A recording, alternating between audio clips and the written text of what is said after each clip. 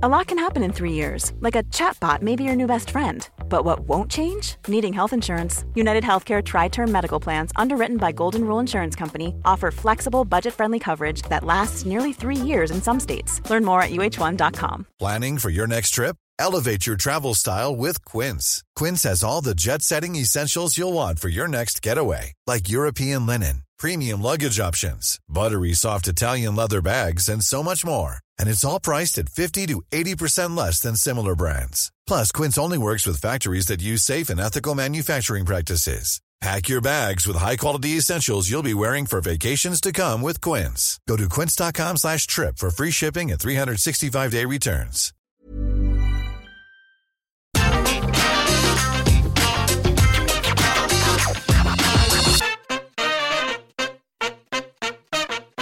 Hello and welcome to the NXT 2.0 review. I'm Adam Wilborn from What Culture, joined by one of the Dudley boys, Michael Hamflett from What Culture, to review everything that happened on last night's episode of NXT 2.0 last night.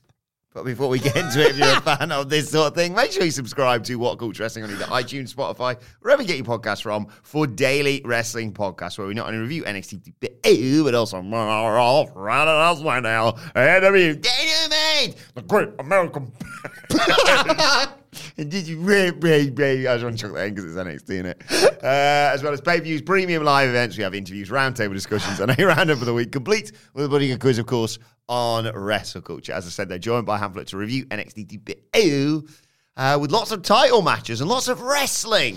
Yeah, it was all right, this, wasn't it? It was low on the nonsense that we enjoy, I think. There was some. There's always some. The Summit had some nonsense. The Summit had some really bad nonsense. It was just all right. It's probably, I don't have a lot to summarise the show with because I feel like we're going to pick it all up there didn't feel like an overarching theme to this particular episode. It moved some things on, it set some things up. There were no storyline developments that were so gripping that it becomes a headline conversation like Cora Jade's turn from a couple of weeks ago. Nothing like that. Nothing that'll kind of like get anybody talking on the timeline about 2.0. It wasn't one of those weeks. But some of the wrestling was good. Some of the matches were good. Some of the developments were all right. I really enjoyed that main event, I've got to say. Yeah, I think I did too. It was a hard week to have a big lads and weapons match. Maybe the hardest in wrestling history after Brock Lesnar elevated the ring with a tractor. Like, that's really tough to try and... You're not going to top it, I guess, but to try and at least meet people's expectations, having just seen that. But it was wacky enough to work, I think. And I feel betrayed. Oh, something pretty goddamn disgraceful. We'll get to that dirty rat a little bit later on. Goddamn. Show opened, as we suggested it should, on the preview, and also previously advertised by WWE.com, with the Fatal 4-Way for those vacant NXT Women's Tag Team titles. It was Gigi Dolin and Jacy Jayne of Toxic Attraction, Yulisa Leon and Valentina Feroz, Ivan Ireland, Tatum Paxley, and of course Katana Chance and Kaden Carter. Your picks start to shine quite early on, actually. Leon and Feroz, load of dives. They hit this double team sort of vertical suplex high cross that looked really nice. That got them a near fall. But Ivy Nile, who in flashes looked like an absolute monster in here, just comes in, gut punches one of them in midair and eliminates Leon and Feroz. Nile just hit this brutal thrust kick as well at one point. Then Tatum Paxley comes in and she's going up against Carter and Chance, and Jacy Jayne's made a blind tag. Carr doesn't know that Jayne's legal, of course, and drops one of them with like a Death Valley Driver leg drop transition thing that looked really nice. But Jayne comes in, kicks Carter, and steals the pin on Paxley to eliminate Ivy Nile and Tatum Paxley. And then that means there's just the four left: Dolin, Jayne, Chance, Carter, and they just have this big brawl in the middle of the ring that the crowd loved. In the end, after a couple of attempts, Chance and Carter hit that double team finisher, which looks amazing every time they do it, on Jacy Jayne. Neck breaker combined with a 450 splash. 1, 2, 3, your new women's tag team champions of NXT, Katana Chance and Kaden Carter, who I think are baby faces again. Yeah, they thanked each and every one of us for our help in supporting them through these dark times later on in an interview segment. So yeah, and certainly the way they were celebrating, it was supposed to be the dream come true, finally the long-awaited Odyssey. I think we talked about this yesterday. There's not many, if any, people like legitimate proper holdovers from the Black and Gold era at this point, and yet they are. They were fully fleshed. Maybe they've added some of the party stuff and the daft entrance, but as characters and a team, they were kind of fully fleshed out long before 2.0, and yet here we are. And the name change would be the only real leap. Former Casey Catanzaro. Yeah. This wasn't like an amazing match, but it was a very, very decent one. And I was quite impressed with the level of commitment made to the booking of it. There was no... Ultimately, regardless of... So, like, I thought... I really like Ivy Nile, right? Here's an example. So, I really like Ivy Nile, but she's rough around the edges. But, I appreciate that. But there's a long way to go, I guess, for Ivy Nile. Similarly, I like Valentina and Feroz, but they weren't necessarily there to take a risk with them tonight. They were, they're trying to make this division look bigger and more bolstered than it is. So there was a certain commitment to how realistically this should have played out. So they're the team we've seen the least of. They go out first, right? Ivy Nile is great, but trying to bring Tatum Paxley along, and Ivy Nile herself is kind of if you'll excuse the pun, a bit of a diamond in the rough. So they go out next. Now we see, regardless of your opinions on Jacy Jayne and Gigi Dolan, and mine are not super high. They're two-time tag team champions. So in the realms of kayfabe, they're super experienced in the high-pressure situation. Mm-hmm. There's an expectation that they're going to win. They came out looking at the belts as if that this was a foregone conclusion that they were going to win them. And Casey Catanzaro and Kaden Carter have been together for absolutely ages. They've got all this experience. Any periods where it was like, close but no cigar, should be in the past now. They too should feel like they can win this. So this was just quite committed to, if this makes sense, the kayfabe reality of the state of this division. You know what I mean? So it followed formula, it followed form. This was anything but a coupon buster. Yeah. This was wrestled at the exact level you would have expected with the exact order of eliminations. I was kind of like predicting a bit of a shock, I guess. And it just didn't happen. The order of eliminations, the way people wrestled, the way they were ultimately and cleanly pinned in a series of clean finishes was exactly as anybody would have played out, with the maybe arguable exception of the babyfaces getting the win, which made for a nice moment in the building. And I suppose if you're a big fan of either of these two, just really like... This was functional, but I want to be a little bit more complimentary than to just say it's functional, because I think it was like broadly quite satisfying as well. Like the nice moment at the end was probably the icing on the cake. If you do all of this and then Toxic Attraction win, it's just like, was this just another excuse to like give them another rating? A bit like when they flipped them to Dakota Kai and Raquel Rodriguez at Stand and Deliver. I don't know. It felt nice to giving the babyfaces the win after you've kind of committed to the rest of the booking. Then we cut backstage with more tag team champions. Boris Johnson and Sir Wanks-A-Lot are there. I can't remember which one's which, to be honest. Yeah. And Mackenzie asked them, who's next? And Boris Johnson, or Sir Wanks-A-Lot, I think it's the same person, actually, says, next, I'm still waiting for my first. So that storyline is still continuing. That's good. Good to see LTST going on there. When he talks about the classic IC champions, I think he means intercourse. Because in his mind, like, everyone's a classic IC champion. The legacy of Briggs says they're ready for... That was a point, somebody the other week on Twitter was like, what culture, guys? Total virgins. Oh, yeah. I saw that and I was thinking, I fucking wish, pal. Like, I'll have a bit more frigging disposable income and I'll be slightly less tired every day. So, Briggs says they're ready for anyone. Joe Gacy walks in, flanked by the Jizz. What are they known collectively as a group? The Jism. Schism, sorry. And he says... so, like, you know how in AEW, when you've got, like, Malachi and Buddy and my favourite, I've forgotten the name of. Brody King. Brody King, thank you very much. And, like, they've got different names, haven't they? Yes. So there's Rick. Or but depending on the combination, they've got weird. The Kings of the Black Throne. Like, as a threesome of these, because of the jism, they're the King of the White Throne, if there are three. But then the Dayheads, if it's just the two of them in action. Yeah. And Gacy says to Jensen how great he is, and he's a second-generation superstar. Kings of the White Bone. Nice. That's a cock. Yeah. But sadly, Cameron Grimes can't say the same. He slags off Cameron Grimes' late father and James Drake. Or what's his new name? He's not Rip Fowler. He's the other one, isn't he? Mick Jagger. Mick Jagger, that's it. Says to Fallon Henley, are you staring into my eyes? They're windows into my soul. And basically, Gacy says, why don't I have a fight with you? God. So Jensen to set up a match later. Send a special message to Cameron Grimes. The little interjections from Rip Fowler and Jagger Reed in this. It's frigging... They're trying so hard, poor bastards. Oh, it's not on them. Yeah, it's absolutely not on them. There was a bit where I was watching Joe Gacy. It's when he sends his message to Cameron Grimes later, and all I was watching was Rip Fowler. Yeah. And I was like, he's given 100% to this. He should be doing... They should have been multiple-time NXT tag champs in my book. They should be, and I love Pretty Deadly, but they should be Pretty Deadly. The annoying Brits who just cut corners and piss off the Yanks. And instead, they've got to wear stupid contact lenses and smirk as their leader sends the message. It's just the worst. And like with... But I am looking forward to them indoctrinating Cameron Grimes. Yeah, all right.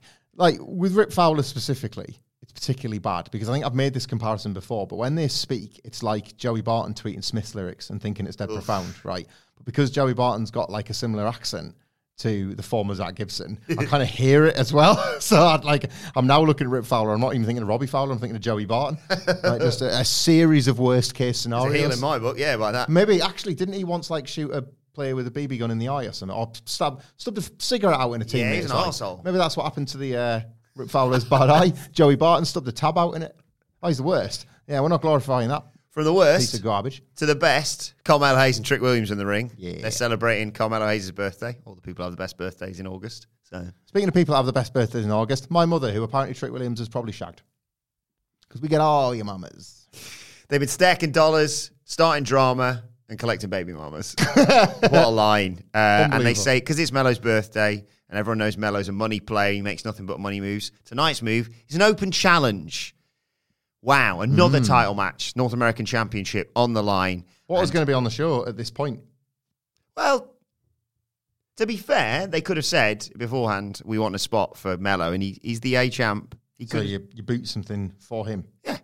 So, but they didn't boot anything for him, so did they just think the summit was going to go longer? Maybe. You're going to do what? Anyway.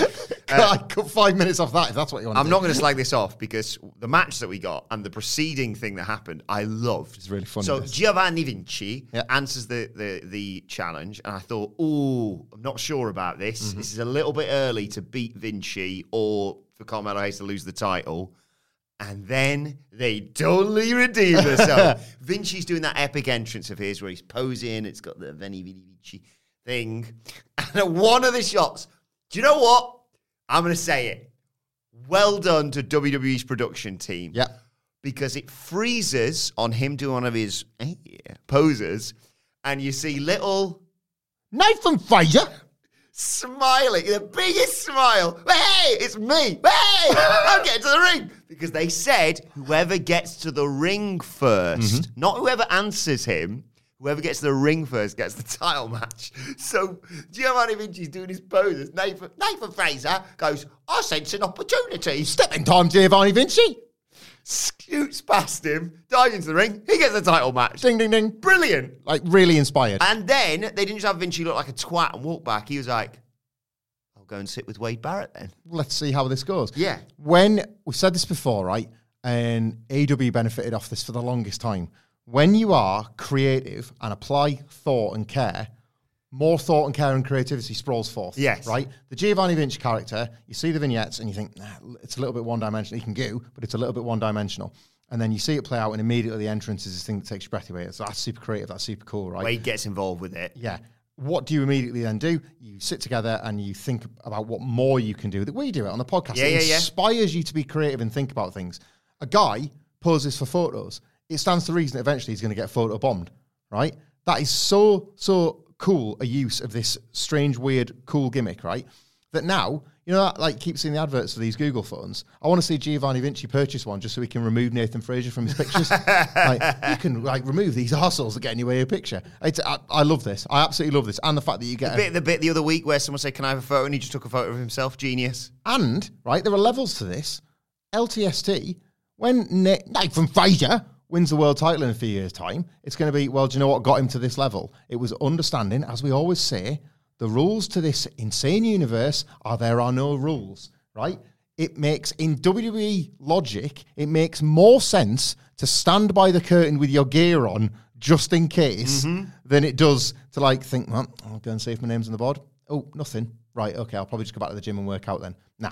get in your gear and stand by the tunnel because, you just don't know when your name's going to be called. It's stupid here. You've got to Kevin Owens, Sami Zayn, you've got to learn how to roll with the stupid. Play the game, yeah. So, Vinci's on commentary.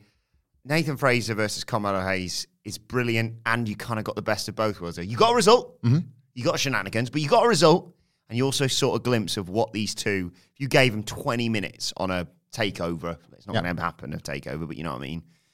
Like, that Nathan Fraser can you. Carmelo Hayes is mint. We said that from day one. Can we do like sort of regionalised content with Nathan Fraser, where it's like he's looking more red than usual. He's been over in England in their own heat wave, and that's how he's done warm weather training by coming home. So he at one point he crotched Hayes against the post. There's lots of flippy stuff in there, which is very good from both of them. Hayes managed to hit that fade away where someone's hung in the ropes to take over. Springboard spinning clothesline for 2, which was nice. Fraser fights back, tries to go for the Phoenix Splash, but Fraser fights back with the super kick. And the low super kick gets him a 2 count. Trick Williams thinks, oh, bloody hell, I might have to dive in here and save Melo. And then Fraser, with that great tope suicida of his, flies through the ropes into Carmelo Hayes, but that knocks him into the desk. That knocks a drink over Vinci. He's livid. He gets taken down, does Carmelo Hayes when he's back in the ring. Fraser's going up top to try and do something. Trick Williams takes the referee, and Vinci gets involved. Shove Fraser off the top rope for spilling this beverage over his glistening body. It only made it glisten more, didn't it? Indeed. And as he's struggling to get up, he's in the perfect position for that beautiful top rope guillotine leg drop from Carmelo Hayes. 1, 2, 3. Carmelo Hayes retains, and yes, please, to all of this. Yeah, hard agree on the yes, please. This match gave you plenty without ever feeling like it was giving it all up. You want to see these two go again. As you've pointed out, there's a title match down the road where the title potentially changes hands, or it's a proper feud. It's not just he literally ran in and got the match there and then. Melo, there is a psychological soundness to this in that Melo came out knowing that he was going to offer the open challenge, so it was theoretically more mentally prepared than somebody that was just going to take it all of a sudden. So it stands to reason that he would win. You're a mug if you lay the open challenge out as a spontaneous thing and you lose. You are. So he wasn't put in that position by the book in here. So like in terms of the match, there's more to see, and I was pleased they held some stuff back, oddly enough. And this was, bigger picture-wise, this was another vision. And I was complaining about this for quite a while, so I've been pleased to see it getting addressed. I feel like I am seeing a far more dynamic NXT mid-card than I was a few months ago. I'm not digging out your boy Cameron Grimes, but he didn't feel like he was a top and across one that had a lot going for it. Instantly here, you see 3 guys where you're like, well, I want to see plenty of this. And like, who else are you going to bring in from the fringes? More stuff with Sikoa later. That's it. He's another guy that wins. He's going to go back to saying that he's got next. And you just get a feeling that they're like... This is the thing, it's taken, NXT 2.0 is not even a year old yet, and a couple of months ago, people were starting to accept, like, kind of what we've been saying all along, is like, this show is actually serving a purpose all of a sudden. Yeah. And it does sort of feel like it's got an identity now, and it's got a roster that belongs to it. Yeah. And I'm liking watching these tiers properly develop now. Yeah, exactly. Less so what came next. It was the Summit, the Heatwave Summit with Bron Breakker. I asked for a laceration yesterday, didn't I? So maybe this is on Wade Barrett was great. Wade Barrett's always great. He's pretty good. He hosts it. The big table's there. It's just not a Summit. It's a contract signing. But, there's Bron Breakker. There's JD McDonough. It was Summit and nothing. Even that. McDonough talks about how he's not impressed by Breakker's physique because it's just a roadmap of things he can hurt. He's doing the American Psycho thing, basically. And Breakker says, I've studied your history. I know how smart you are. He puts over some of the other guys that he's faced, but says, arguably JD McDonough's the smartest yet. You're going to challenge my mind, but everyone's got a plan until I break you in half, which was a nice line. Barrett says, right, okay, let's do the contract signing gimmick then. Gives it to JD McDonough, but JD says, no. Look, I think Bron Breakker's scared. I think he should sign it first. And so he does exactly that. He's not really selling any fear or anything like that. Hands it back to McDonough and says, you know what? For once, this is going to be a contract signing that doesn't end in violence, but it will end in blood. And he stabs himself in the finger and he signs it with his own blood. And then he tosses the contract, holds out his hand to Bron Breakker, who just looks at it and raises the title. He's a little disturbed. If you haven't seen this, and there's a good chance that plenty of people listening to this podcast don't actually watch the show. You might be thinking to yourself, that cuts his own finger to sign a contract in blood. That's like canny dramatic. We've seen contracts signed in blood before, or people getting beaten down to create the blood for the moment, and looks cool on the piece of paper. Lesnar Taker did it. Vincent Austin did it. Kenny Omega and Hangman Page kind of did it. Yeah. He bludgeoned him before signing the contract, didn't he? The cameraman. But this is nothing like any of those. I kind of recommend you watch it, but only because if you want a luxuriate in like JD McDonough's individually awful performance, like it's so badly acted. The dialogue is as awful as you've just described. It doesn't, like, it feels less heated than it did 3 weeks ago when he was putting him through a table. Yeah. Like, at very, very least, he's kind of jumped him unexpectedly, and Breaker couldn't have accounted for his arrival. Like, McDonough was even smart enough to say, I'll be here next week. And then he arrived a week early. Yeah, it was really good, that. You know, there's something to that. It's only gotten worse, this program. And this segment, for me, was the verbal equivalent. This was a verbal representation of the main problem with Bron Breakker. Bron Breakker's line, what was it where he said, like, I know you got a plan. Everyone's got a plan till I break you in half, right? That should be Bron Breakker's only ever line ever. Yeah. And the matches should reflect that. Everyone's got a plan until I break you in half. I'm going to work your injured shoulder. I'm going to go for your leg. I'm going to try and tire you out. Well, tough f***ing shit, because I absolutely cut through people with my spear, and I'm going to do it. Like, and that's all I need to do. That should be the Bron Breakker match formula. That should be the Bron Breakker promo formula. But we are trapped in both matches and promos in like, no, brother, WWE superstar is what you are. Yeah. And it does him no favours ever. Like, ever. All the cool Bron Breakker stuff's the moments we remember in, like, photography, flashbulb, spears. You're like, wow. Like, that's what you want to think about when you think of Bron Breakker, and instead it's constantly this. Yeah, some people don't all have to be the cookie cutter. No. Hopefully that's something that changes going forward. You know, like, we watch AEW with a higher standard. Sometimes, like, it doesn't go on to this extent. It never feels anywhere near as, like, laboured and fake. But, like, you know, when Wardlow's doing, like, and here you guys in Wardlow's world, it's like, just powerbomb a guy 8 times. Is it that much to ask? You know, and that's like, I'm not making that comparison. I'm just saying, even then, it's like, I'm so hyped for the cool things you do. I don't need the set dressing. No, exactly. Bron Breakker needs, like, none of it. And yet they insist on making him like he's trying out for, like, sort of some West End show or something. Come out, chainsaw, kick the next sign out and a half. Yeah. Spear a guy, get the fuck out of there. Right, the Creed brothers are warming up backstage. This was the moment. This is the moment where I thought, oh my God, it might actually happen. Apollo Crews comes in and says, I'd love to, you know, come and train with you one day, but best of luck for your match tonight. Where's Roddy? Basically, in comes Damon Kemp and says, he's running late, but don't worry, he will be there for the title match. And I thought, he's going to come in late and cost him. Mm-hmm. This is happening. I did too. I wasn't ready for your jelly, as it were, for that potential title change. And then there's just Toxic Attraction shouting backstage. I didn't write anything down for this. Just went, they're shouting, and then Mandy Rose has a match. Yeah, they were just furious, obviously, with not winning the tag titles. The match actually started during the commercial break, which was a bit of a shame because I love Saray. Not the schoolgirl gimmick, but which, you know, could be dying on the vine, I guess. Like, now that Triple H is back, and hopefully she was just trying to hide that. Yeah, like she was just that was it. Like, that might have been a tactical choice to just see the match. I mean, fair enough, she was kind of like beating like a drum here anyway, but maybe that will gradually disappear. Yeah, Saray got some offense in, springboard wrist drag.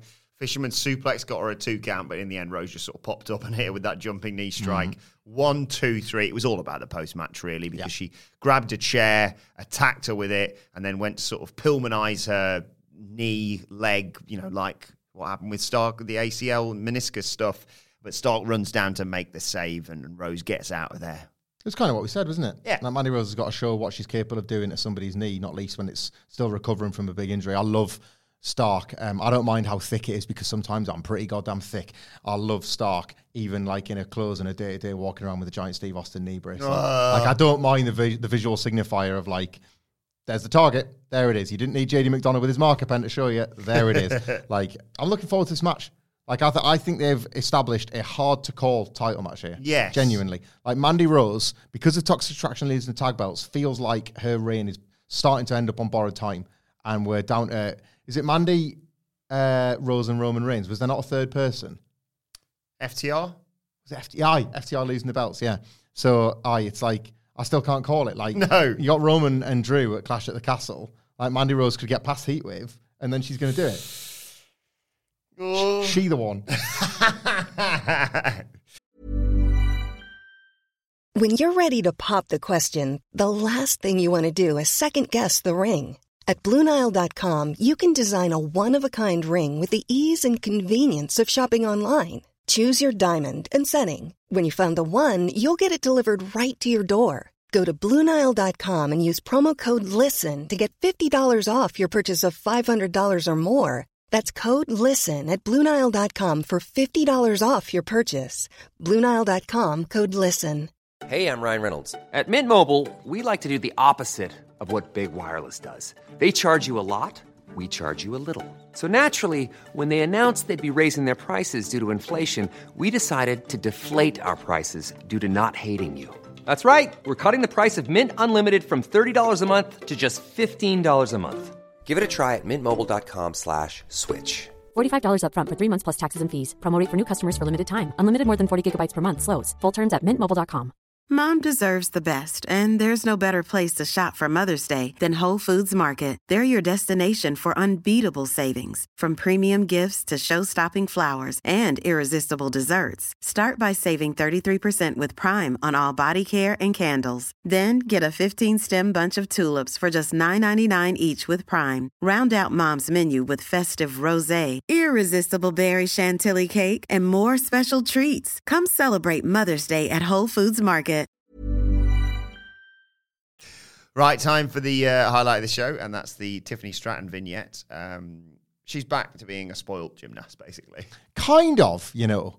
But, again, I think I could be, like, dying on the thickest hill. I swear this is still continuing a slow burn babyface turn. Maybe. I thought it in the Battle Royal. I've thought it with the Wendy Chu thing, because Wendy Chu's, like, irritating us out now. Like, she's far more annoying than Tiffany Stratton. Yeah. Like, this one, it was a lot of gymnastics, like a lot, and she was in the leotard. Yeah, she's fantastic at it, right? She's an athlete. She was great at it. Like, she's in the leotard, she's in the full gimmick. Like, it's not, like, she's not doing the gymnastics as the daddy's girl, is she? She's, like, it's the hair, like, tied right back. She's serious. Ready for the athletic side of things, right? I'm this superstar athlete at this thing, and by the way, I'm also a really good wrestler. And then just at the very end, like, and that's why people want to take all the things I've got. And then what's like the daft line at the end? I wouldn't dare do it in your voice. I'm assuming you wrote this down. Yeah. Like, and the line at the end, which I'll promise I will let you get to, is very much a kind of, I'm going to go do this thing that you know me as Tiffany Stratton for, but don't fucking sleep. Yeah. Literally, Wendy Chu. Don't sleep on the last 30 seconds of the footage you've just seen. Yeah. And I don't know. I feel like it's this attempt to bring in more of the thing they probably shouldn't have neglected in the first place. This Next in Line program cannot be like, we're really excited to unveil the Next in Line class. We've got this pro footballer, this pro baseball player, this pro gymnast, blah, blah, blah. And she's a chef, and he's a tax man, and she's a bin man, and blah, like, it's like, no, you've just told us that they're kind of elite tier athletes from another field. Why? It's like Lash Legend. Yeah. Why have you just made her a talk show host? How did we end up there before we got back to here? Yeah. What sets me apart from the pack is my focus and attention. When you're a once-in-a-lifetime athlete, you have no time for complete losers like Wendy Chu. I'm like, yeah, get it? Yeah. It's not my fault I was born a gifted and superior athlete. I know I'm great. I work at it every day, not just when I'm rested, happy, or excited. I guess that's why everyone in NXT is obsessed with me. She said me like Sasha Banks, by the way. Ma. Music. I couldn't stand losing that battle royal. Tiffany Stratton and the word loser do not belong in the same sentence. I don't understand how other women in that locker room were okay with getting eliminated and losing. Hey, maybe if I lived a miserable existence, I'd be okay with it too. But I don't. Wendy Chu says the next time she sees me, it won't be such a pretty picture. Whatever. Everything I do is pretty. And she finishes her gymnastics routine. She goes, now, shopping time. Toodles! Right, so like now shopping time, I accept, is them absolutely clinging on to the original version of the character. But in the original Dada vignettes, was there any any level of commitment to, what did she talk about there? Working hard and not accepting failure. Those were the standout messages. Like, I'm angry that I lost the Battle Royal. Good. You're in wrestling. This is supposed to be real. Like, that would have got you a title shot. That's supposed to matter. I worked every day to be the best at this. Ooh, I hate that. If there's one thing I hate, it's people that commit every single day to being the best at something. I'm livid at her successes in a field. And then at the end, it's like, I'm going to jab it. Like, they've got to, like, you cannot just be this like hard cut. But I honestly feel like this is a conscious effort to do. Like Wendy Chu is like, I'm going to sleep. I'm absolutely sick of you waking me up. Like, that's charming for a bit until it's fucking not. When somebody is just trying to be the best in their field. Right, then we got an interview with Axiom, who's A-Kid. Interviews are so funny. Like, Axiom, you really made an impression. Yeah, thank you very much. It's really great to be here. Like, he shouldn't speak. He's got this mask on where he can't say anything of him. And it's like, when I'm out there in front of the fans, I like nothing more than moving in a way that is physically impossible. And you kind of be like just real speaking guy. Duke Hudson rocks up and he's like, look at the size of you, basically. And he literally, I did like the bit where he's just basically like, you're a nerd, and then hit him as hard as he could in the face. He then brawls with him around the backstage area. They fight down to the ring, and Hudson just It'd been really funny if in the backstage they added the trickery. So, like, Axiom moved a bit, and Jake's like, where bloody hell, gone? Yeah, and then they have Hudson wreck him in the ring, basically beats him down, leaves him laying, grabs the mic as he leaves and says, that's why you don't believe in your heroes. They always bloody let you down. Axiom gets up and says, no, let's have it out right now, basically. David versus Goliath match. Again, Hudson gets back in and starts dominating him. Goes for this Razor's Edge, basically. But Axiom counters that into Hurricane Rana. And then Axiom turned a tilt-a-whirl into a victory roll. 1, 2, 3. Axiom stuns Duke Hudson, who did a very good shocked face afterwards. He did. I didn't think of much of any of this, but it's sort of a link to the Tiffany Stratton thing. Are we witnessing a conscious scaling back of a lot of the things that we used to make a lot of jokes about? If you think of Cora Jade, like the skateboarding stuff, it could work technically as a heel, but it was like replaced by the pretty cool looking black kendo stick thing, right? So maybe the skateboard's gone forever. Symbolically, I guess, getting broken over Roxanne Perez. Well, it broke first. But yeah. The Tiffany Stratton character, she's mega gymnast, even if she likes to shop. So what if she likes to shop? She's a mega gymnast too. What's wrong with shopping? You know, like, that's going to be a question. There wasn't a lot of maths and invisible superhero work from Axiom, was there? He's kind of involved in a backstage brawl and, like, got a banana skin win. Duke Hudson, like, wasn't fresh out of a game of poker, was he? What even is Duke Hudson at this point? I don't even know, like, what's his absurd gimmick? Nothing. Yeah, you can't even really just have Aussie. No, like, there's other Australians. Yeah. Has he got any, like, absurd added feature at this point? I don't think he does, right? There feels like a conscious effort to start scaling some of these over-the-top gimmicks back in an attempt to find the wrestlers underneath the personas. I didn't think a great deal of that shit. It was something nothing. We all knew which way it was going. But something nothing's a bit of a problem when you've got a character like Axiom. You should be going weeks and weeks and weeks where he's, like, dazzling. Do we do with Sin Cara? Yeah. To a certain extent. Aye. Give Axiom a trampoline. Oh. Like, there was no maths talk from Axiom, was there? No. That's gone. That has gone. They went maths, superhero, maths. It's like, you know, like, obviously we both quite liked Xia Li's lightning fingers. But then when they got bored of it, and then there was that week where, like, everybody was, like, locked, but it was getting wacky. Yeah. And she just, like, stood backstage. And you think, use your lightning fingers. Yeah. This would solve so many problems. Wesley gets an interview backstage. He's pissed off with Trick Williams, obviously, saying how he's trying to mimic Muhammad Ali with his gear, which did look great, and obviously the way he did the whole Ali Frazier pose over him last week. And he said, look, Ali inspired millions, but Trick annoys millions. Still not quite fixing that writing issue just yet, Trips. No. But he says next week they're going to have a good old-fashioned rounds match. Trick's move, ding ding. Yeah. There was two things I thought about here. Sidgwick said this a lot about AEW, you know, and it's like it cannot, unless you're the extreme bad faith actor, it cannot not be for you because they've done every single kind of thing. Yeah. Except, and then he always mentions, except the British rounds match. Like, I wish 2.0 just come up with a trios match instead of this. Yeah. Like, I wish if they were going to nick something, it's like, we'll have the trios belts. You can't get around to it. We'll take them, thanks very much. But instead, they've picked the rounds match instead. But, so, like, start with a negative, But the positive from this, I think, is that Wesley is obviously pretty great, but they're trying very hard to get Trick Williams over when Trick Williams could do with the reps. This is probably a safer environment to hide some of his failings. Trick can stay as cool as he is on the microphone in the context of a match because they're going to do every bells and whistles delaying, stalling thing. He's going to probably lob his stool at him if there's like when they break for halftime. You know, he's like Wesley's going to like punch his gum shield out and Trick's going to go, whoa, whoa, whoa, or something like that. There's going to be all sorts of stuff like that. Exactly. And I think Trick Williams is perfect for that environment, sometimes more so than a long match. Yeah. So I'm excited for it. I think it'll play quite well on the night. Right, I can put it off no longer. It's time for the NXT Men's Tag Team title match now. Three brothers defending against Tony D and Stacks. So, Tony D was dressed to win big, was he not? all white. Beautiful white and with a golden trim. Did you see the Italian flags? I saw the little nice touch. Oh my God! Didn't go to plan though because did not go to plan.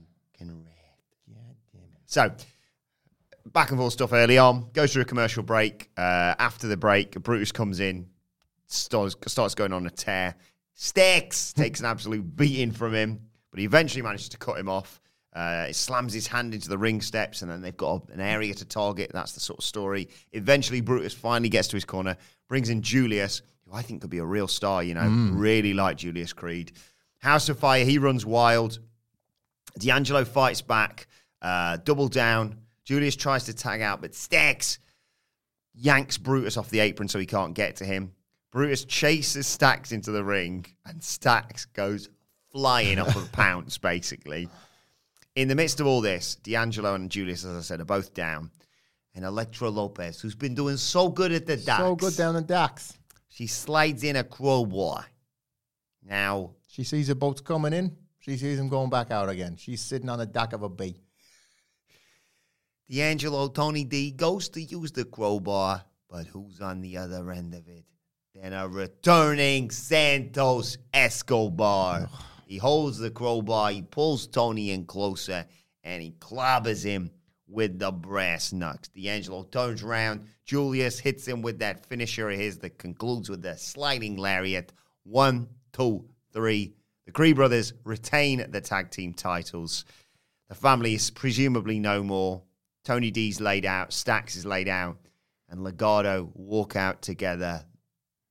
And I was just devastated by all this. Quite enjoyable match. Yeah, actually. It was, the booking was kind of as we'd predicted, pretty much to the letter.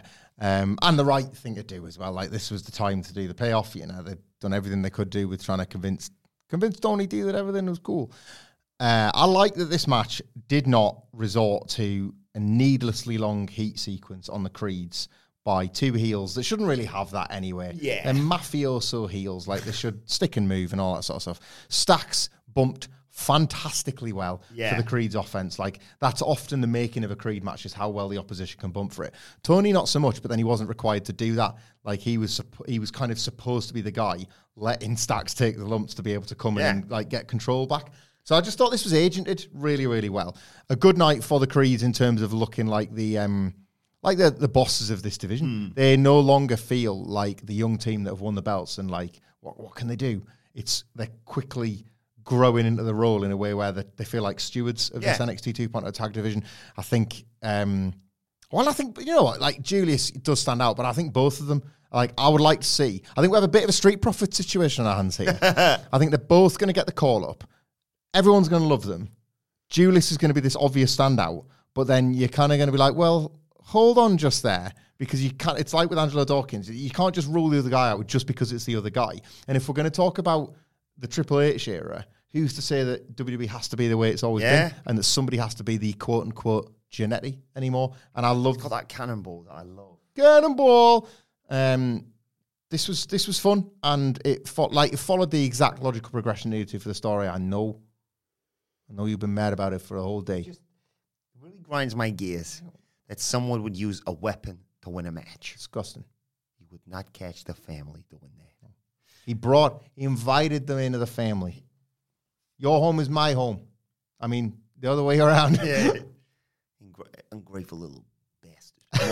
More on him a little bit. I got a nice sort of vignette about Roxanne Perez next. Yeah. And she's quite rightly furious with everything and sort of torn up about what's gone on with her and Cora Jade. She's gone through every emotion.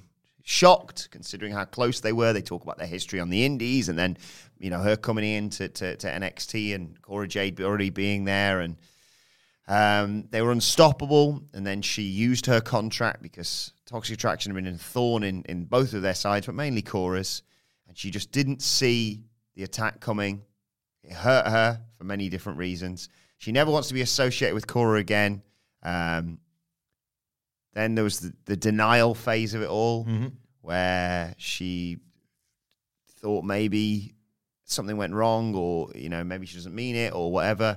And then the final straw was sort of her, Cora Jade, that is, throwing the NXT Women's Championship in the trash. Right in the belt in the real.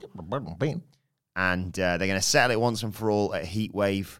Okay, bitch, we know the truth. I like this. And then we got a response from Cora Jade, and she said, don't listen to that sob story. She's on the level of Bayley. She's on the level of Roman Reigns. She's the talk of WWE, and she's done with that bloody charity case. Mandy Rose walks in and says, look, I think what you did previously, you should do to Zoe Stark because you're facing her next week. And Cora's like, nah. And she's like, well, this is genuinely quite a smart booking. Mm-hmm. Well, if you take Zoe Stark out, then I suppose the person who'd face me at Heatwave would be the person who was runner-up in that Battle Royal, which will be you. Cora says, I'll give it a little thought. Little girl. And taps the belt with that kendo stick of hers. I thought all of this that you just described was mega effective. Yeah. Really, legitimately great, right? Roxanne Perez, I'm glad she went to the trouble of kicking Kyle O'Reilly $50 to knock together a video package for her, because I thought it helped. Like, she could have just cut the promo, but the pictures were cool. Yeah. Like, the visual aid of the turn, like, is very, very WWE of, like, how can we say this happened 2 weeks ago, but, like, in a way that doesn't patronize the audience? Have a look at it again. Yeah. Like, but it folded into the like this photo book and the fact they'd been together on the Indies and all this sort of stuff, fleshing out the idea that she wanted so much to come to NXT to help Cora Jade, because Cora Jade has had problems from the off with Toxic Attraction. It didn't necessarily play out exactly like that on screen, but this whole mindset now that Roxanne Perez has seen these injustices going on with her friend and wants to get there as quick as possible to help her, only to then, like, get to the summit in NXT and win the tag belts with her. So not only has she come and made the save and she's rescued Cora Jade from these bullies, they've taken the belts off them together. Like, what a sort of, like, yes, she's won the breakout tournament, but what a cool thing. What a cool, unexpected, like, byproduct was winning the breakout tournament. What she really came for was Cora Jade, and they've taken the belts off the bullies, the baddies, all this sort of stuff. All of that is, like, such babyface fire and such a cool babyface trait to just be so nice. And then still to put over the disrespecting of the belts as something that matters just as much to her. That puts over the belts. That puts over the importance of these women's tag title. Like, nobody's ever going to listen to this call for a bit of sanity. Everybody from 2 weeks ago on Twitter, apologise for your crass belt in the bins comparison. WWE and women and tag team wrestling. No, it was an angle then. We told you it was an angle then. It was a bloody good angle then. And it's been paid off now. Like, to put over the belts and, like, the disrespect that was shown at the tag belt, like, more than the disrespect that was shown to her when she turned on her in a singles title match, was throwing the belt in the bin. Yeah, I could have accepted you betraying me. Yeah, but that's a step too far. Like, I really appreciate that detail. And then for Cora Jade, rather than be a sniveling WWE heel to an authority figure or to a champion, I'm like, oh, okay, yeah, I'll do whatever you want. To be like, no, don't patronise me, Mandy Rose. Don't condescend me. I'm not the little kid that you were knocking around 6 weeks ago. Yeah. I'm my own person. Like, why would I help you? I'm a dickhead too now. Like, see how you like it. Like, I thought all this was excellent. And, like, I really... And Mandy Rose came prepared with, all right, if she doesn't accept it immediately, I'll tell her that she can have a title shot. Like, don't think I'm coming unarmed here. Like, there's something for you out of this as well. Like, the honour among thieves sort of vibe. I desperately, desperately hope that Cora Jade and Roxanne Perez have the match that the storyline, like, deserves at Heatwave. It should do. Like, it's really well built. Yeah, like, I really, really hope that it, like, goes well. I don't want it to be one of them things where, like, yeah. Like, if only I think they will. If only they could have stuck the landing. Like, they're mates, they've got all this sort of, like, legit chemistry. Like, Roxanne Perez hasn't really had a bad match in NXT 2.0 yet. It's going to be a huge coming out party for the Cora Jade heel character. Like, they've got me rooting for them for this to go as well as it possibly can. I thought this was tremendous.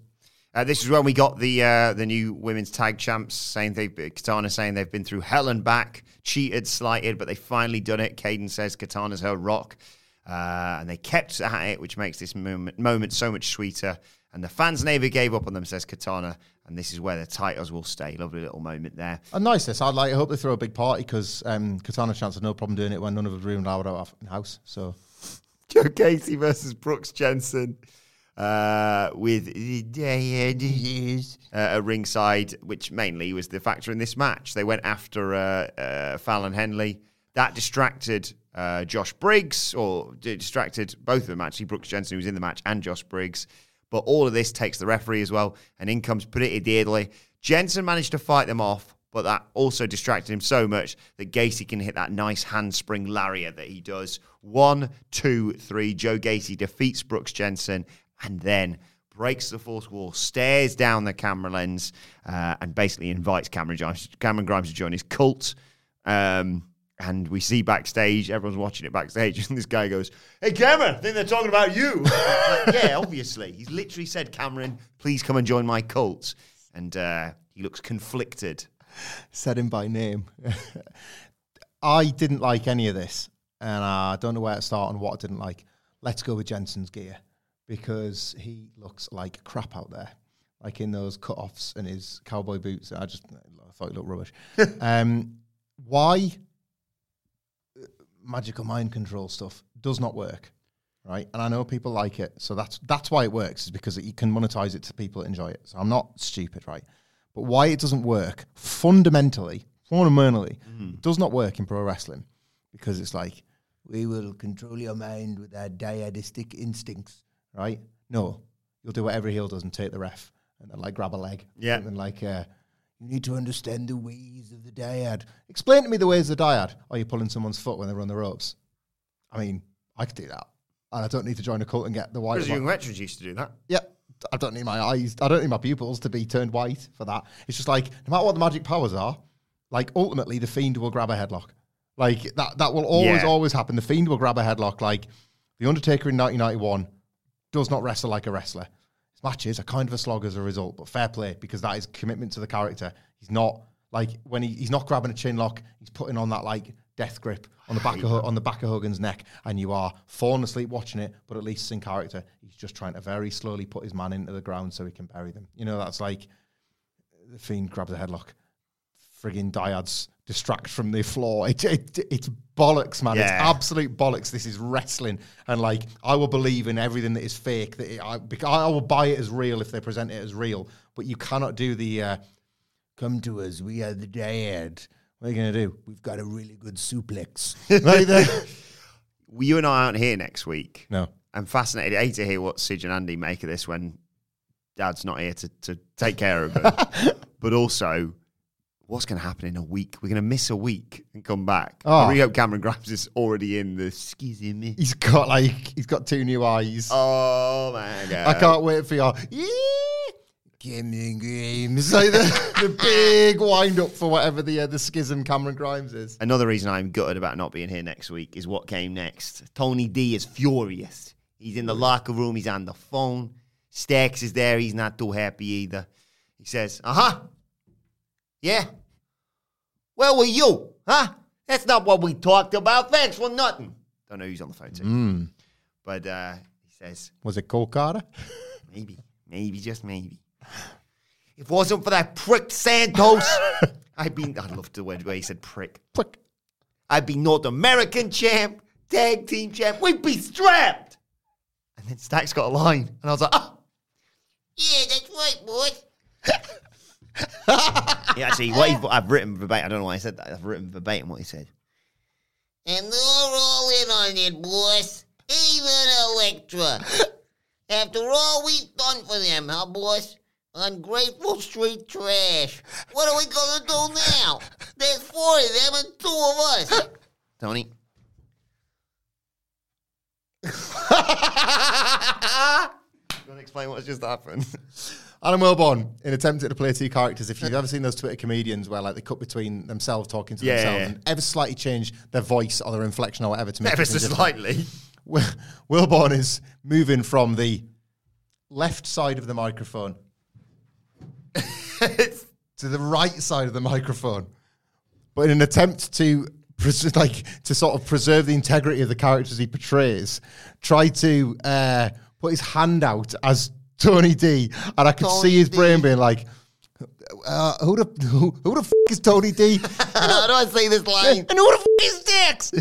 I'll watch the cogs turning and not be able to quite work out which inflection you were going to put on. Inflection. He very nearly went, It's like Tony D. I'm Tony D. Because it's Tony D, so he's a bit more relaxed. He says, listen, they're sheep.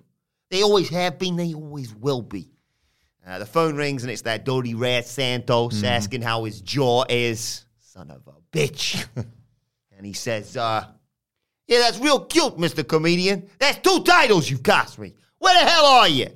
And Santos says, well, he doesn't actually say where he is. He says, well, after you put me in the hospital and did all that to me, I suppose now we're almost even. Almost. He says, almost. Santos, the next time I see you, you are done. You're done.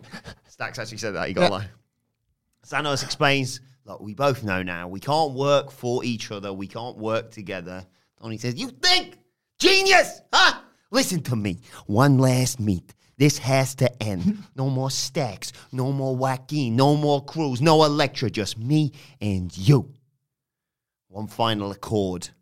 Santos asks where. He says, I don't you fucking worry, you son of a bitch. You dirty motherfucking rat. Sorry, I've got a bit carried away there. He says, I got the perfect place. A place I'm going to see you coming from a mile away. He slammed the phone down. Go on, Stacks. Let's get out of here. Okay, boss, where we going? Oscar-worthy. My performance and that performance. Well, I was going to say, I think I've seen somebody trying to bait the Academy just there. I'm so annoyed we're not going to be there for the final accord. The final accord. Just like we always said, the final accord. Do you know what I want to know about? I want to know about the law of the docks, right? Electra's been doing such a good job in that office. Like, old Joe was just 2 days away from retirement, and he goes home to his wife, and he says, hey, Daddy. And Daddy comes in with the gabagool for old Joe. Like, hey, Joe, you had a good day at the docks. You only got 2 days left of retirement. I'm so pleased Electra's coming to take that work off your lap. You were getting too stressed. You're too old for this shit. And he's like, Daddy, I got some bad news. I'm going to have to stay at work. That bitch! We were going to take a holiday. You promised me a trip, Joe. We were going to go to Jersey. This is heading to Heatwave, isn't it? Aye. I think someone might die at Heatwave. Somebody theoretically has to. Again, just to sort of, to show that I'm not... No one what happens to people around Tony. Probably Stacks. To show that I'm not completely biased just against goth stuff.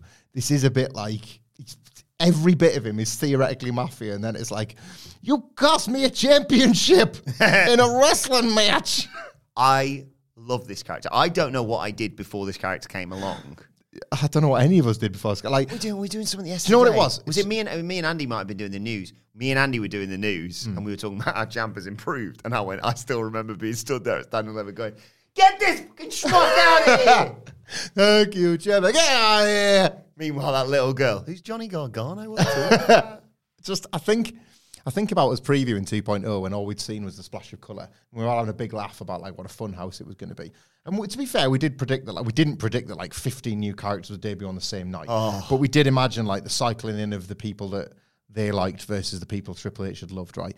And I remember specifically, and like look how things have turned out now, but was saying like, you know who the one guy is probably going to like make it work in this crazy Funhouse 2.0 is LA Knight, because he's got the wacky catchphrase and the big bombastic look. Yeah. Right? Yeah. It's like everybody else doesn't make sense, but LA Knight, it's going to go great from him. Like, he lost on the first episode and they introduced the Mafia character and like, we were not thinking on their level. No. Like, whatever, like we thought, because LA Knight, yeah, it's kind of a bit stupid. That's the stupid they were, and it's like, hold my stupid. Like, he was like, too bland. And then they take him off NXT 2.0 and he becomes this incredible 2.0 Jason caricature. Perfect, absolutely perfect for 2.0, and yet SmackDown has been given the gift. Like, this is the real developmental now, because like, I think Tony D'Angelo has more chance of arriving on the main roster fully formed as Tony D'Angelo than 3/4 of the NXT Golden Era did. Yeah. Like, that's He'd be so, like, it's a ridiculous caricature, but it works. Yeah. I love it. Honestly, I think I read somewhere, or I saw on the news the other day, in America, do you know what the jackpot is? I don't know if it's still there or not, because I might have won it. Do you know what the jackpot is for their, like, Mega Millions? Take a guess. $100 million. 1 point something billion. What? I'm not joking. How's that? You can become a billionaire winning the lottery. Like $1 and then you win a billion. Apparently. If I won that, and I became, you've not only got Vince anymore, you've got Trips, you've got Tony Khan, then you got Big Willie Wilbo, right? Right. How many zeros in a billion, please? Just 9, surely. Let's 1 and then 9 zeros. I think so. See, my iPhone calculator only allows for 100 million, so I'm going to have to do this math instead. Zeros in a billion. Why does it say zeros in a billion UK? Do they do it? Oh, have they got weird stuff in America? Do you know, if you won even 100 million on this mega super lottery, Big Willie Wilborn, you could buy 67,114,094 jumbo-sized big gulps. That's so many of them. I Die happy. And you would die. Walking the streets of Dallas with my neon drink in a cup that was as big as my head. Still got that. You donated the that big to my gulp wife. cup, Yeah, she loves that. What was I talking about? Oh, yeah. So if I won that Mega Millions, they're like, oh, all Tony Khan's done is just stolen talent from WWE. Yeah, I 100% would. 3 people are getting signed straight away. Max Dupri, Tony motherfucking D, and Tiffany Stratton. Yeah. That's and it. then Tiffany You can keep all the others, all your talent.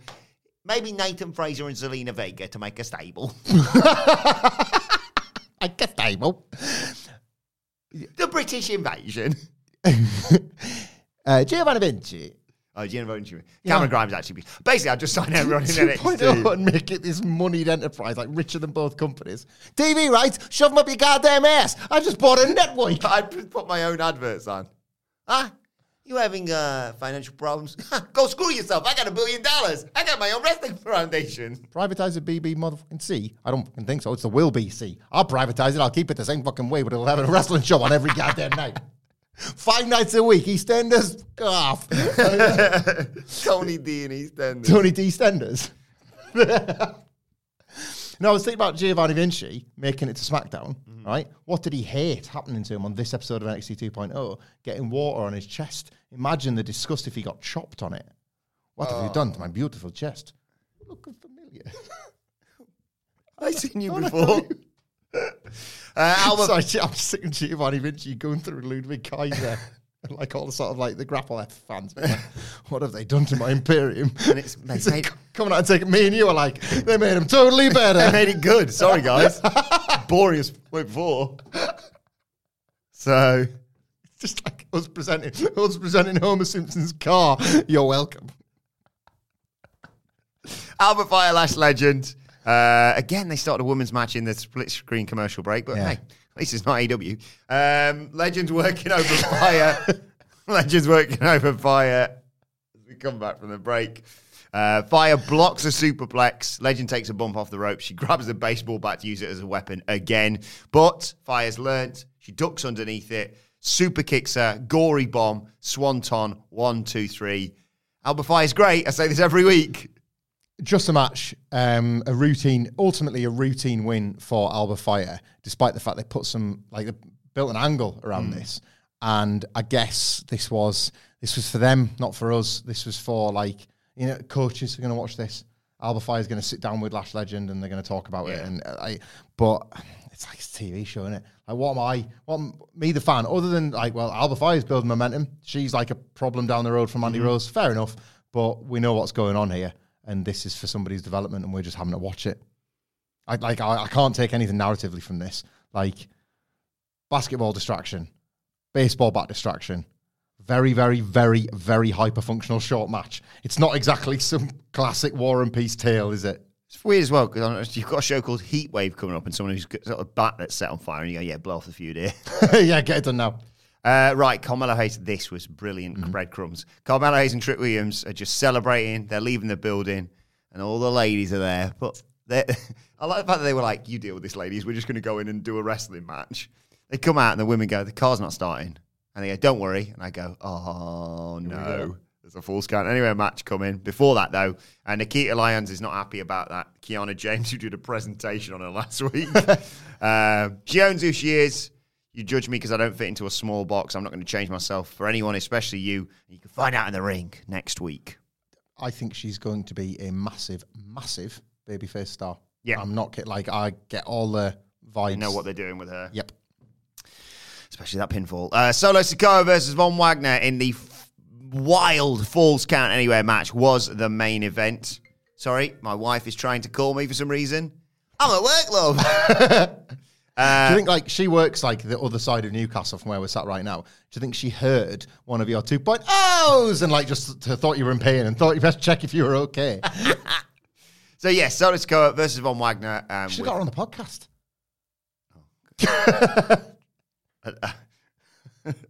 She's like, what is it you're doing? Tipo, not that bloody Tuesday show he watches. Just all into one for her. I'm in bed. It's the middle of the night, and I can just hear him screaming downstairs and shouting, "Come downstairs and watch this!" No. It's like, we've seen The Godfather, all three of them. It's like, this is better than The Godfather. Do you watch downstairs in the morning? I watch, to be truthful, I watch wherever I can fit it in, depending on where the kids are at this point. See, I watch in bed with my headphones in. Okay, on right. my phone. What about when you, like, pop? Well, she's just stuck with that. That's the thing. This morning, she's there. You know, she's an hour before she probably needs to wake up.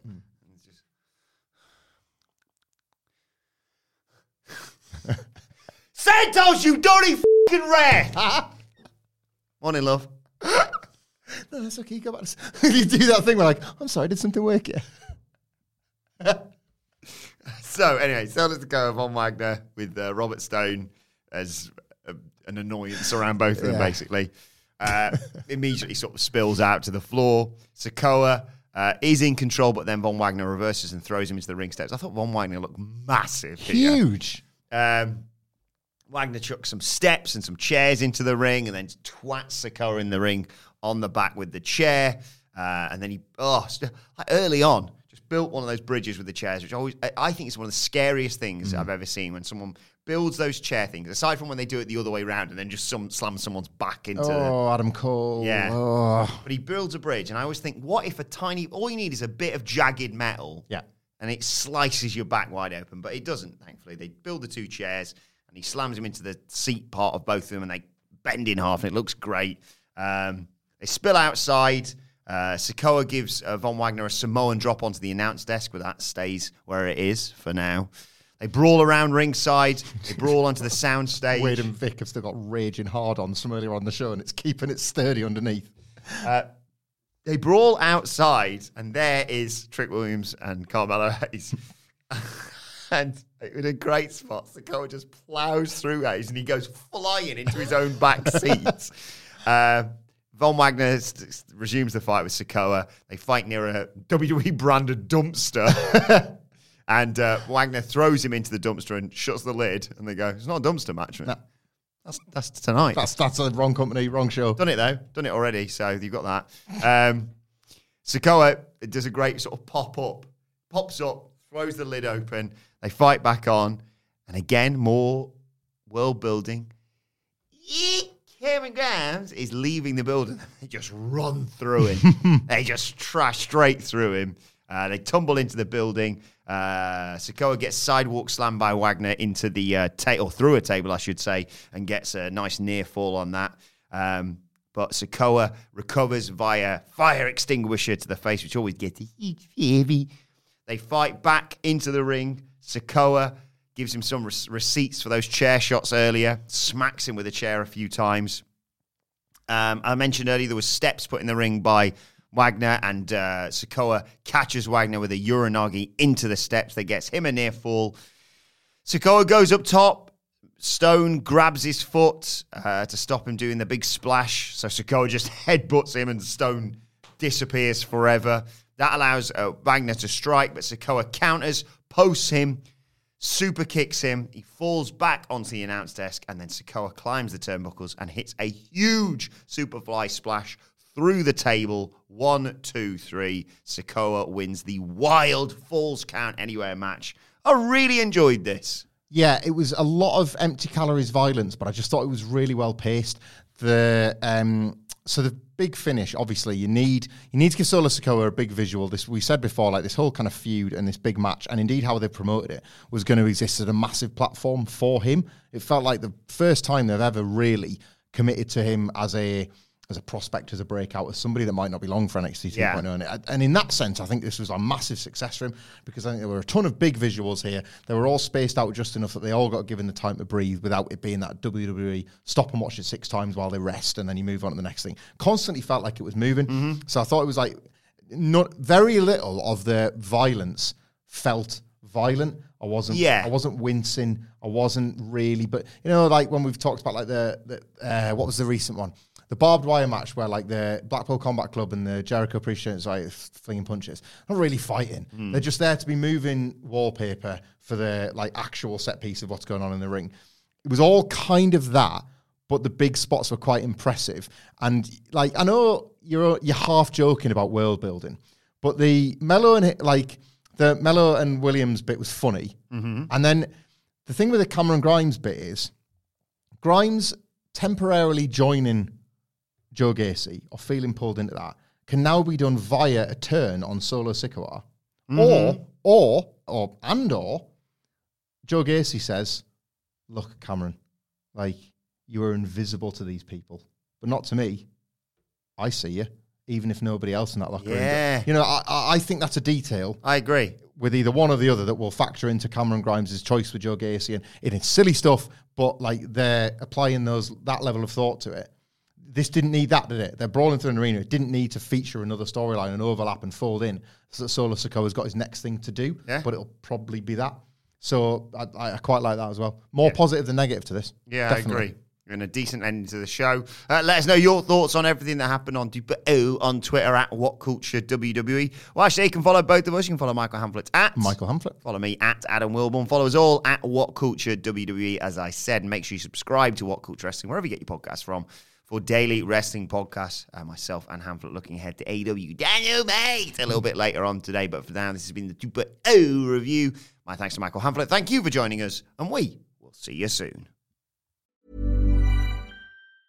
Mom deserves the best, and there's no better place to shop for Mother's Day than Whole Foods Market. They're your destination for unbeatable savings, from premium gifts to show-stopping flowers and irresistible desserts. Start by saving 33% with Prime on all body care and candles. Then get a 15-stem bunch of tulips for just $9.99 each with Prime. Round out Mom's menu with festive rosé, irresistible berry chantilly cake, and more special treats. Come celebrate Mother's Day at Whole Foods Market. Even when we're on a budget, we still deserve nice things. Quince is a place to scoop up stunning high-end goods for 50 to 80% less than similar brands. They have buttery soft cashmere sweaters starting at $50, luxurious Italian leather bags, and so much more. Plus, Quince only works with factories that use safe, ethical, and responsible manufacturing. Get the high-end goods you'll love without the high price tag with Quince. Go to quince.com/style for free shipping and 365-day returns. Mom deserves the best, and there's no better place to shop for Mother's Day than Whole Foods Market. They're your destination for unbeatable savings, from premium gifts to show-stopping flowers and irresistible desserts. Start by saving 33% with Prime on all body care and candles. Then get a 15-stem bunch of tulips for just $9.99 each with Prime. Round out Mom's menu with festive rosé, irresistible berry chantilly cake, and more special treats. Come celebrate Mother's Day at Whole Foods Market.